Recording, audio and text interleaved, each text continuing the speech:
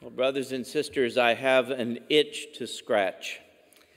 It's been about 2 years since I was able to use a movie reference in a homily, and so I'm going to do that today. That's just COVID meant we couldn't see any movies, right? The theaters were closed. A lot of them were delayed coming out anyway. So, I know this is not everyone's cup of tea, but you want to keep your pastor happy, right? So let me scratch my itch. So I'm going to talk about the new Spider-Man movie, No Way Home. And I braved a movie theater, but actually it wasn't really brave because there wasn't anybody in it except me. So this movie takes up where the last Spider-Man movie ended, which is Spider-Man is framed by his arch-villain Mysterio, and Mysterio has also revealed his secret identity as Peter Parker. So what is our hero to do? Well, Spider-Man realizes that his family and friends are all now in danger from his enemies, so in desperation, he seeks out Dr. Strange, the master of the mystic arts, to see if he can cast a spell so that everyone's memory that Spider-Man is Peter Parker will be erased. Unfortunately, the spell goes awry, and this opens a portal to other dimensions so that other Spider-Man villains now enter into his own reality and threaten Spider-Man and his family and friends. They are intent on getting revenge on him, even though this is not the Spider-Man they know, because this is from a different reality. They're from different realities. I know, it's all very confusing. That's what comic books are, really, basically. So, what does this have to do with our readings today? Well, even though this particular Spider-Man has done nothing to these villains, they are just seeking to hurt him because they are evil. And Spider-Man, for his part, actually, rather than doing the easy thing and just eliminating them, is really going to try and cure them before he sends them back to their own realities. Now, this group of villains that he fights was known in the comic books as the Sinister Six, and most of them have tragic origin stories. They're not really necessarily villains at heart, but because of circumstances, they have become evil and villainous. So now, when they learn of Spider-Man's plan to try and cure them, some of them are very happy about that, and others are not, because they want to continue and retain their evil ways.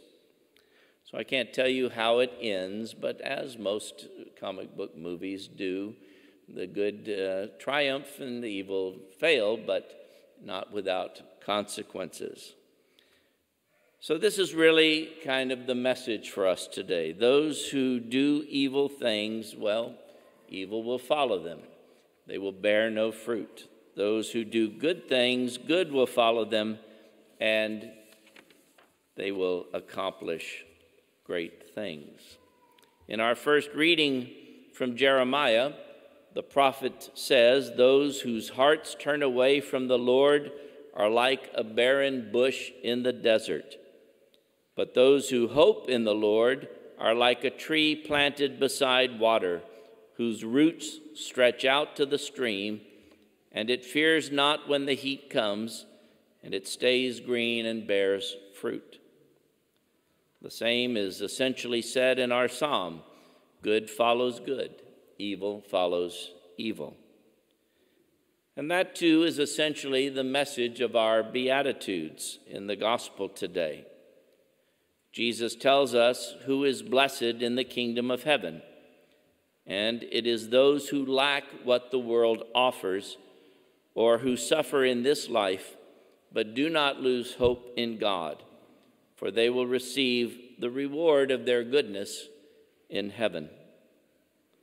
Similarly, those who seek worldly satisfaction in power or wealth or prosperity or accolades, they will receive their recompense in hell.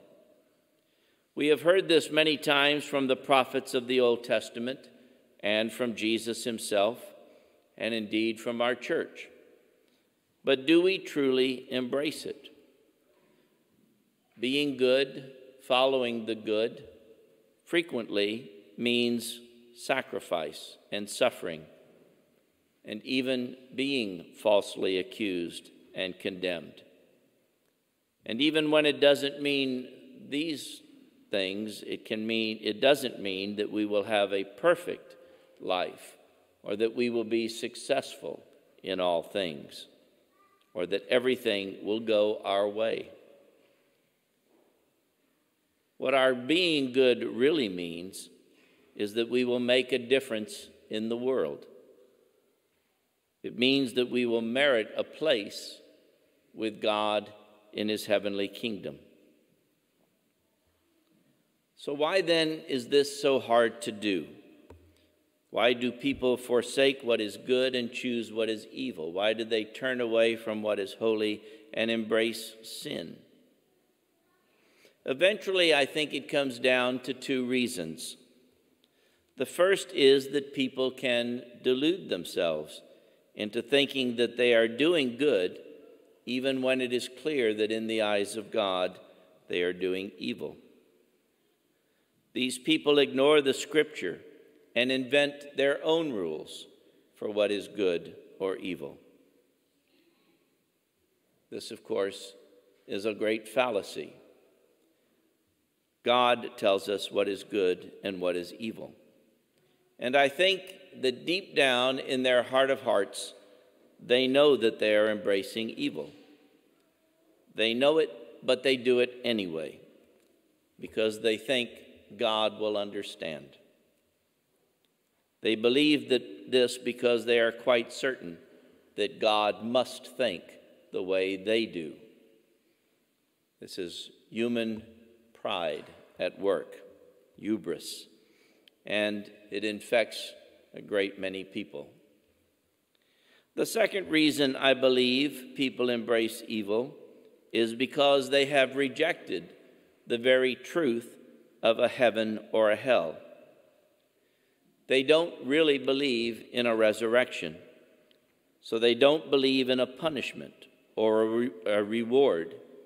So they seek whatever they can get in this world by whatever means they choose. This is why St. Paul, in our second reading in his letter to the Corinthians, reiterates the centrality of the truth of the resurrection in our Christian faith. Apparently, the Corinthian community had been influenced by the Sadducees, who believed that there was no resurrection. St. Paul says once again that there is a resurrection. Previously in this letter, he says that there have been witnesses, many members of the Christian community, who have seen the risen Christ and can attest to the truth of the resurrection. He says today that without the resurrection, everything else we believe is in vain. And this would be true. How many martyrs throughout the church's history gave their lives because they believed in the resurrection? They could have perhaps lived long and comfortable lives, giving in to those who persecuted them. All it took for those who were being persecuted by the Romans was to desecrate a cross, swear once again allegiance to the emperor, and forsake your God. But they didn't do that. They gave their lives so as to be witnesses to the world, and they brought about the conversion of millions. How sad would it be if they gave their lives for a lie. They did not. And the good fruits of their sacrifice are with us today. So in the end, Spider-Man does good because he has a responsibility to do good. You know, with great power comes great responsibility. That's the keystone of the Marvel cinematic universe, the Marvel comic books.